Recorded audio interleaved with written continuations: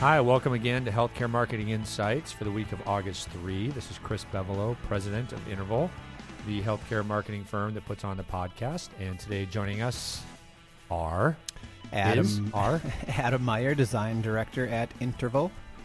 Jackie Rataco, account coordinator. And we're all together again. It's been a while since we've all three been in the same room. Been doing some traveling, all of us. And you just got back from Rhode Island? I was in Rhode Island, yeah. How was Rhode Island? It was very good. Were you on the coast? Yes, we stayed about a half hour from the ocean, but I have relatives who live pretty close to the beach, so. Okay, here's my question. Isn't a half hour from the ocean in Rhode Island pretty much all of Rhode Island? Don't ask me about the geography of Rhode Island. It's it confuses pretty small. me I would still. imagine anywhere in Rhode Island is at most an hour from the ocean. It's got to be. It's tiny. Right? Yeah, well, we stayed in Connecticut. Oh. But our relatives were in Rhode Island. Okay. And they only live like 5 minutes from the beach. Connecticut's kind of rectangle shape. I can't. Yeah. Connect-I-Cut. That's how you learn to spell Connecticut. Is it? Connect-I-Cut. I never learned that. Well, I did. Now you did. I never learned that either. Okay. We have some making up to do after last podcast to the audience because we really fumbled a lot of stuff. I fumbled a lot of stuff. So we promised to get some things straight, and we promised a couple other things. One of the things we promised was we had a very esoteric head in the clouds kind of conversation last week. Very philosophical, and it was kind of, I don't know, lofty. We'll still have some of that this week. But we said, boy, next week we better do something that's just really down to earth and technical. And so we decided to start today's show with that, right? So we joked that we were going to do like the top 10 tips to creating a black and white newspaper ad, but we're not going to do that. We decided we would do the top 5 ways to ensure your healthcare ad doesn't stand out in any way whatsoever. We have to have a list if we're going to be concrete and definitive, right? So that's going to be our 5 things. So number 5 is use the headline, "We care," or some iteration of "We care."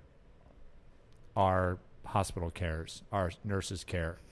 We care. Well, we care about you. I certainly hope so. Care we do. You are a care-providing facility. Right.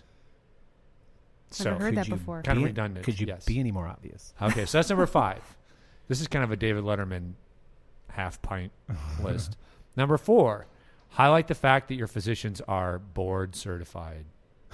I hope so. Well, that's what I think. They're not all board certified. Right? Okay.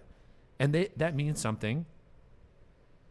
But I guess doesn't really mean anything to me. I assume I'm going to get good care from them regardless. It means something to the physicians, and probably they have more expertise than those who aren't board certified. Sure.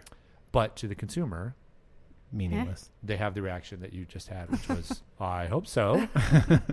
Somebody certified, didn't they? All they need is a certification? Isn't that something you get like through mail order? No, we know that's not true. But okay. Number 3, when running an orthopedic campaign, use the headline, quote, "Get back into the swing of things," unquote, and show a 60-something person on a tee box with a golf club. I think I see one of those about once a month. Mm-hmm. I'm sure we've had to do it. Issue. And we've had to do them. 1 or 2. I was just going to say. Have we had to do all of these, I wonder? I can't think of doing. I don't remember doing a headline that says "We care." Yeah. No. But I'm sure it's been stated in the copy somewhere. Somewhere, yes. And I think we have had to do something no, maybe not even the board certified. Yeah. Stroke certification. That was a big one a while back. They were the first hospital to be stroke certified when all of them were going to be, but they wanted to be out there first. So we had to do that. And we've definitely had to do the get back into the swing of things. Oh, yeah. Okay. Number 2, I know we've had to do this one. Show a manufacturer's photo of the Da Vinci robot or any other ubiquitous technology and tout your quote-unquote cutting-edge technology. With the doctor's head in the elephant's ass. Yes, that's a Da Vinci. Yes. Right? But we've had to do those. It's great. Yes. And we've had to do the other shot of the Da Vinci robot that looks like the evil Star Wars torture robot from the first Star Wars or Star Wars 3 or whatever. The first one that came out where Princess Leia is captured and that little ball comes in with all the needle arms. Yeah. We've had to use that in a photo. That's what you want people to think when they look at it. Star Wars, cool. Yes, exactly. And number 1, The number one way to ensure your healthcare ad does not stand out in any way whatsoever, show a doctor in a lab coat, scrubs, or a headshot of a physician. Right? And we've definitely had to do that. Unless he's just doing something bizarre, making a goofy face. Or But if they're counseling a patient, totally nude. if they're over a hospital bed, if they're consulting each other over the clipboard chart. Okay. So there, we've met one promise, which was to provide some concrete, down-to-earth advice that people can take and use. Not quite to the level of black and white ad, but good enough. All right. And thanks for spending this time with us this week. We'll see you next week. That's it. Very in-depth. Okay, so now we're going to get back head in the clouds a little bit. Not too bad. But I was quoting a book, and I totally chopped up what I was trying to say. I uncovered the hidden disease polo. I did all kinds of bad things. So I have the book in front of me. It's called The Innovator's Prescription, A Disruptive Solution for Health Care by Clayton M. Christensen. Also by Jerome H. Grossman, MD, and Jason Huang, MD. So there's the specifics for you. The word I was looking for last time was infectious disease.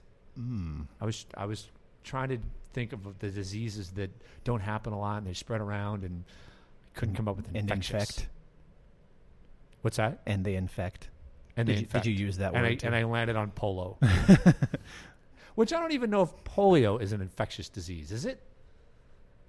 God, you and get, here I you am get again. vaccinated against it, don't you? So I would imagine that it must be, Yeah, unless there's a I think different so. word for it. That's really bad that we don't know that. Actually, it's a good thing that we don't know that. We don't It have to is. worry about it, That right? means that the medical community has done its job. Yes. And that was the point. The point was, in this book, Christensen lays out this framework that he applies to medicine, but he says every industry goes through. And he basically has three phases. And we ended up writing a blog post about this. You can find more about what we're talking about in the blog post. But he describes the first one related to medicine as intuitive medicine. And I'm going to quote from the book, so no screw-ups here. Intuitive medicine as care for conditions that can be diagnosed only by their symptoms and only treated with therapies whose efficacy is uncertain. By its very nature, intuitive medicine depends upon the skill and judgment of capable but costly physicians. Then you would move to the phase called empirical medicine. The practice of empirical medicine occurs when a field has progressed into an era of quote-unquote pattern recognition, when correlations between actions and outcomes are consistent enough that results can be predicted in probabilistic terms. And then finally you move on to precision medicine, the provision of care for diseases that can be precisely diagnosed, whose causes are understood, and which consequently can be treated with rules-based therapies that are predictably effective. That's where I was trying to think about infectious diseases, because many of those are in that latter category. He's setting this up to help understand why the healthcare system in one way is broken, because you have hospitals, for the most part, who try to solve all of these within the same business model. And his argument is, no, you need different people, different business models to solve those. He puts something at like strep throat as the extent of understanding a mechanism causing disease is very precise. We know exactly how to figure out what strep throat is, and we know exactly how to cure it, for the most part, though there is this now new form of strep throat that kills people. But that's at one end of the scale. The other end of the scale is something like depression or chronic back pain. We don't really understand at all, so it's very intuitive what causes it, and it's very intuitive how to treat it. So that's the framework, and we applied it to marketing, specifically healthcare marketing. And our point was, we have been talking about measurement last time, right, Adam? And how difficult it is sometimes to prove what you're doing in marketing, and we thought this framework would help explain why it's difficult, because we're in the intuitive state in healthcare marketing, meaning, again, to go back, conditions, so think about marketing challenges, can be diagnosed only by their symptoms and only treated with therapies whose efficacy is uncertain. By its very nature, intuitive marketing depends upon the skill and judgment of capable, costly physicians. This brings to mind for me when we did a marketing plan once for an organization, a hospital system, and we had a nice comprehensive, sophisticated plan. And they said, now, are you going to be, can you prove that this plan that we're spending X hundreds of thousands of dollars on will lead to X thousands, hundreds of thousands of dollars in profit or contribution margin? And we had to say no, because we can't prove that. Mm-hmm. And it's understandable why those in healthcare would want that, right? Because part of their world is, hey, this is strep throat. We know it's strep throat. The culture says it's strep throat, and here's how you cure it. Well, can't you do that with marketing? So that was part of our way of trying to help explain this. You guys still with me on that? Yeah. Yeah? Anything you want to add to that? We posed some questions I'll float here in a second. We got some good feedback on this too. Again, during the tweet chat on Friday, people were talking about measurement. And for some reason, it always goes to social media, which bugs me a little because there's so much more that we can't measure. Let's not just talk about social media. Somebody said, see Interval's blog post, executive teams would like a simple math approach to social media. 5 tweets plus 2 wall posts equal 1 referral. And then in parentheses, that's not the reality. Right? Mm-hmm. So one of the questions we posted was, which strategies and tactics in healthcare marketing are intuitive? Well, they're most of them.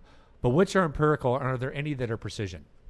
Can you guys think of anything that we do or are asked to do that would fall into empirical or precision realms as we described them from the book? I have one, but I'll stump the podcasters. It's like a pop quiz. I don't know. I don't know. No. Well, an example we gave in the blog post was joint pain Oh, yeah. marketing. Joint replacement marketing is, I guess, the service lines, orthopedic marketing. If you did enough campaigns where you're running joint pain seminars, you can get it down to not quite a science, but pretty empirical to say, hey, if we invite 10,000 people on this list, and this list has been qualified this way, we can expect 1,000 people to show up, or not 1,000, 100 people to show up. And if we get 100 people to show up, if we provide this kind of content, and you've run this enough times to know that a surgeon leads to better success than a nurse practitioner giving the presentation, this would lead to 10 consults, which would lead to 3 joint replacement surgeries. So it's not a guarantee. It's not the strep throat example, but it's empirical. It's in the middle there. Right. Where A plus B plus C should equal D, Mm-hmm. relatively speaking. One that I thought of was, I'm not going to throw that example. It's a bad one. Never mind. Are there others?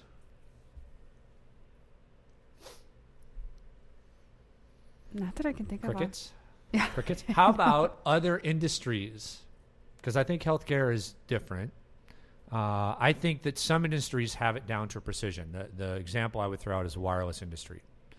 They have a very clear statistical model for what the lifetime value of any customer is. So in other words, if we can get somebody to agree to a 2-year plan for our cell phone, we can pretty much know that this person will bring us X revenue over their lifetimes, averaged out, because they have so many people that they can run these numbers on, right? Mm-hmm. And then they've run enough campaigns where they can go, if we offer this, if we offer a phone at half price, if we offer certain services or features, that this would lead to this. It's almost like a tap that they can turn on. And they can say, well, if we need this much more business, we can turn the tap this far or this far. Right. Faucet is what I'm alluding to. So almost precision. Right? Mm-hmm. Is that a good example? I think so. You know, healthcare is it's a funky industry, and when you compare it to wireless, for example, you know, the wireless, everybody can be a number. It doesn't really matter. Customer service, whatever. You know, everybody. I don't think I can count the number of times I've had good customer experience from my wireless providers on one finger. And the bad experiences on 2 hands, probably.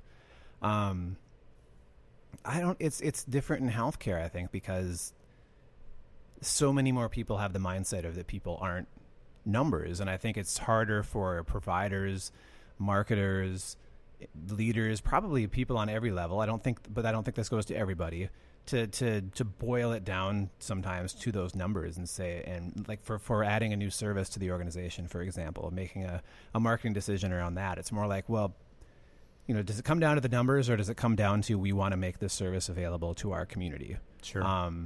It's such a different industry. I can't think of another industry that has that same problem. I don't know if that problem is the right word, but yeah.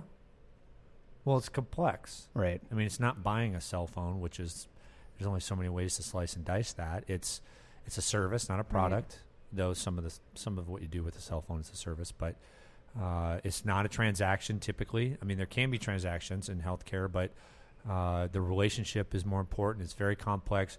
We talked last time about so many organizations not having the systems in place to measure this, even if they wanted to. So there's lots of reasons for that. But unfortunately, you still get people saying, hey, if you can't show positive financial ROI on this effort in 3 months, we're not doing it. But if we can somehow figure out how to take this framework that Clayton Christensen is applying to medicine, and he starts off by saying all industries go through this, by the way. He uses the automotive industry, where Henry Ford really changed things by creating the assembly line to make this something that could be mass produced, whereas before it was done by hand, or other examples of that, where you go from intuitive to empirical to precision. I wonder if marketing will ever be fully precision. Maybe once things go completely, utterly digital and everything in our life is digital, and we all have chips in our brain that measure what we think and what we do and where we are every second of the day. Sounds fun. Yeah. Won't that be fun? That'll be very precision. We're kind of almost there, right? Because you can get Scary stuff. Thought. I think you can get, can you get RFID chips or something similar implanted in your kids? I don't know about kids. I know pets. Pets for sure. But isn't there something like with kids where, really? Yeah, for like to track them. So if your kid gets lost or... I don't know why I think not. I would know as a parent of 3. I know if you're right, for pets. I don't know. For Do you have an iPhone app that's tracking the location of your children right now? Based on their RFID. No, I will say today we're going to the cell phone store to get a phone for my son, who's going to 6th grade. So the tether's getting longer. He's going out and about, and so we think it's time. I think but so. I have been looking at, there are packages where you can literally track his movement using GPS. That's a little creepy. Don't you That's kind of creepy. That's really creepy. Talk about helicopter parents. And I've started thinking about it, since we're going to be having a child in January, I've been thinking about this stuff too. And I was thinking about mobile devices, and I was like, I'd probably want my kid to have something probably right around, I think that's a good age, right around 6th grade. He's just getting into junior high. It's either getting out, doing their own thing. You're not, Yep. They're a little more independent. It seems like a good time to be able to have them be able to reach you, or you be able to reach them when you need to. But I don't think I would have any desire to be able to, well, I shouldn't say any desire. I don't think I would want to be that parent who's looking at the map, watching the dot move to see where my child is at all times. It would be nice to have that ability. Right. So like if my son says, I'm going to my friend's house, and then he doesn't show up, that I can go log on somewhere and say, oh, he's there, he just forgot to call, or what the hell's he doing in Brooklyn Park? We got a problem. But it would scare me if, I think it would just be creepy. Plus, how's he ever supposed to trust you? Well, you're removing that layer of trust. I mean, their funky relationships are going to develop when the child knows that you can see where they are. They already have at all times in this country. Right. With parents who like call college professors and say, why did you give my son a C, and spend time in the dorms? Jackie's looking at me. Did you have this happen? You're of that age. No. I mean, when I was growing up, living at home with your parents was the last thing in the world you want to do. Right. You want to get away from this as soon as possible. You were out on your own, starting right out of high school. And now it's just unbelievable. Yeah. I don't know. There's good and bad to it. But I even have friends that have kids with, in high school, and they check in with them all the time. And I just think, well, how are they ever supposed to feel independent? Right. Well, there was a time without cell phones, and everyone seemed to survive and get along. And yes, I didn't have a cell phone until I went to college, actually. Mm-hmm. I mean, I might have been kind of a late bloomer, but I that's didn't just have how one much until after it's college. Yeah, I didn't have one in spiraled. college at all. I think about half the kids in my son's class last year, maybe not half, maybe a third to half had cell phones. So that was 5th grade. Mm-hmm.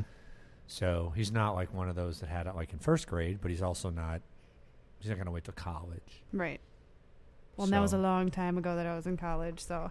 So long ago. Well, I also, now that we're selling our home, building a new home, I haven't had a landline in like more than that. I haven't had a landline in probably 10 years. Yeah. Ever since I got a cell phone, basically. So now it's like, well, once you have children, is it important to have a landline? It seems like you probably are going to want to have landlines. Yeah, I do, for that reason. Yeah. So yeah, it's a lot of interesting things that pop None of into your which have head. anything to do with healthcare marketing. But that's okay, because this is our podcast, and we can talk about whatever we want to. All right, one more question from the last topic, then we'll move on. At the end of the blog post, I kind of threw this out. I said, I believe that if you use this framework, intuitive, precision, empirical, oops, I got that backwards, and apply it to marketing, I think it's right. But it also feels like a cop-out a little bit. Like, hey, we're in the intuitive state of marketing. There's only so much we can do. And I really stress that people should be moving toward empirical approaches and precision, if at all possible, as much as possible. I think it's hard, but I just feel like we can't use that as an excuse and say, hey, it's an art, not a science, and this is voodoo, and you have to trust us. And there's a lot of stuff like that.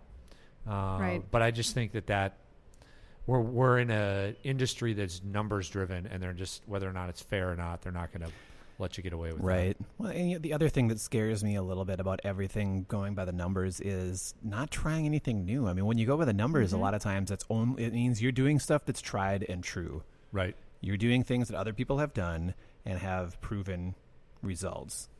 That leaves very little room for innovation or doing things new Nice. and totally out there. So I wouldn't want to get stuck in Right. that trap That's a too good deeply. point. Yeah.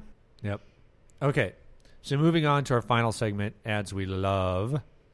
We're going to try something new here, because this ad that we love is very much, there's visual to it, but the audio is pretty humorous.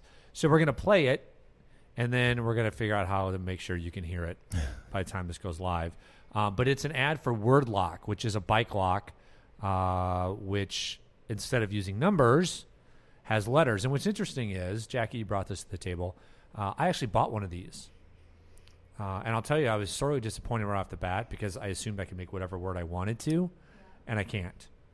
So in other words, it's got like only 12 letters to a dial. Mm-hmm. And so I couldn't spell out the one word I wanted to use, which is my password for everything else in the world, or one of them. Really? So I could remember it. So I had to make up something close to it, which now I had to put in like my password software so I could remember what it was. But that was my disappointment. But still, I thought, hey, this is cool. And I got it from my son, too. Yeah, it is a cool concept. So let's go ahead and play the ad, and then we'll joke about it.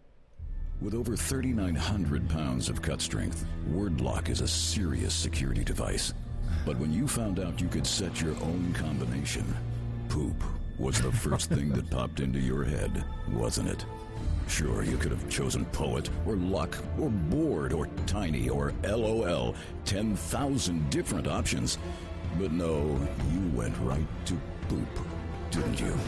WordLock. In a word, secure. Oh, all right. So, Adam, you hit it right there. What's great about this is it's hilarious, Right. which makes it memorable. But it's funny in a way that demonstrates the benefit of this product, right? Yeah, yeah. Well, when I first saw the title, I didn't see the ad yet, just the title on the YouTube page. I thought it said Warlock at first. I was like, "Dang, some medieval magic show about to come on here?" Talk about Wordlock. innovation. I mean, Yeah. how long have locks been around? Right. Centuries, decades. And More it than took till like decades. 6 months ago for someone to figure out, instead of numbers, let's try letters. Hello? I mean, how obvious is it in retrospect, yet it wasn't around? Can you move are the dials affixed in place, or can you move them around to make the... You can move them to make whatever. So basically you pull it apart and you can rearrange the dial sliders, or how does that work? No. There's like, it's just like a combination lock where you have like little dials, and each dial has roughly 12 letters on it. Right. And you can order those, 5 or 4, however many, and line up whatever letters you want. The problem is each dial doesn't have 26 letters Right. on it, so you can't make any word you want. Right. That was my frustration. See, the thing that scares me a little bit about that versus numbers is with numbers, there doesn't have to be logic to the sequence. So if those were numbers on each dial, any combination of any of those would but work. you could do that with this too. Well, yeah, but then it'd be like rather than. I mean, the point here is to make up words that you can remember easily. Yes. Right. So now, Yeah. if someone was going to try to break into your lock, all they really have to do is sit Dude, there and make all if the there's words. 4 they can- dials, I don't know the math. 12 times 12 times 12 times 12. What does that equal? They said there were 10,000 Yeah, but combinations. no, yeah, but Okay, you so can't. You 10,000 can't. combinations You they gotta can't. go You can't. through. You can't just multiply it like that. You could do that with Yeah. numbers because Well, why if not? you're just talking about words, because you're going to eliminate all the non-words. right? Which you do, of course you don't have to. I mean, you could make a non-word. Well, how about this then? Thing if You you said wanted. that there was 10. The ad says there's 10,000 combinations. Mm-hmm. 12 times I think 12 so. times 12 times 12 is more than 10,000 Definitely. because 12 times think. 12 is 144 times 12 is, well, no, maybe not. I was thinking maybe the 10,000 combinations were actual words and they were eliminating the others. It has to be. Still, dude, nobody's going to sit there and try to guess words. Yeah, I wouldn't. Unless you were stupid and put like bike or lock or poop. or poop. Yeah, nobody can use poop now, right? Dang it. It's a great ad though. I mean, It's a just very good ad. the humor is Yes. awesome. Right Yeah. up my alley. And it kind of That's shows really good. our unfortunate Sense of humor. sense of humor that we find that one really appealing. So we'll provide a link to that. I saw another ad this weekend, one that we've covered in the past, but it's another version of it. It's the one. Is it an insurance one? With the baby's talking. It's like the baby's sitting there, like on the computer doing something. And Oh, it's yeah, like a yeah. human. The No, that's grown-up mouth. E-Trade. E-Trade. There's Yeah. a new one for that. A new one? Yeah, where maybe it's just old and I'm seeing it now. But there's 2 kids sitting there, and one of them starts singing. Yes. Have you seen that one? That I one's can't remember what it not was. new. It just was never released before. Oh, okay. It's I been saw out it on on the TV. website. Okay. He sings Broken Wing. Broken Wings. Right, by Bad. I hated that band in the 80s. Mr. Mister? These broken wings. Yes. Mr. Mister. Yeah. Yeah. There's funnier ones I though. haven't If seen you that one. haven't, there's ones they haven't released as ads that are on their Yeah, website. yeah, I like saw when the some mom of those. comes in and the one baby's checking her out. It's like, dude. That's pretty good too. They are. And you good. know what? I don't think we provided a link to this book. We did. we? Yeah, we did. Did we? Yep. Okay, cool. Then we won't do that we could, again. all Or right, maybe we yeah. could do it we again. We'll put it in there again. Maybe we will, maybe we won't. A mystery for you. You'll have to check and find You'll out. just have to check and find out. On the edge of your seats. Okay, we should probably end there before we sub-reference again. All right, so for Healthcare Marketing Insights, this is Chris Bevelo. Adam Meyer. Jackie Ritacco. Thanks for joining us, and we will talk to you next week. Bye.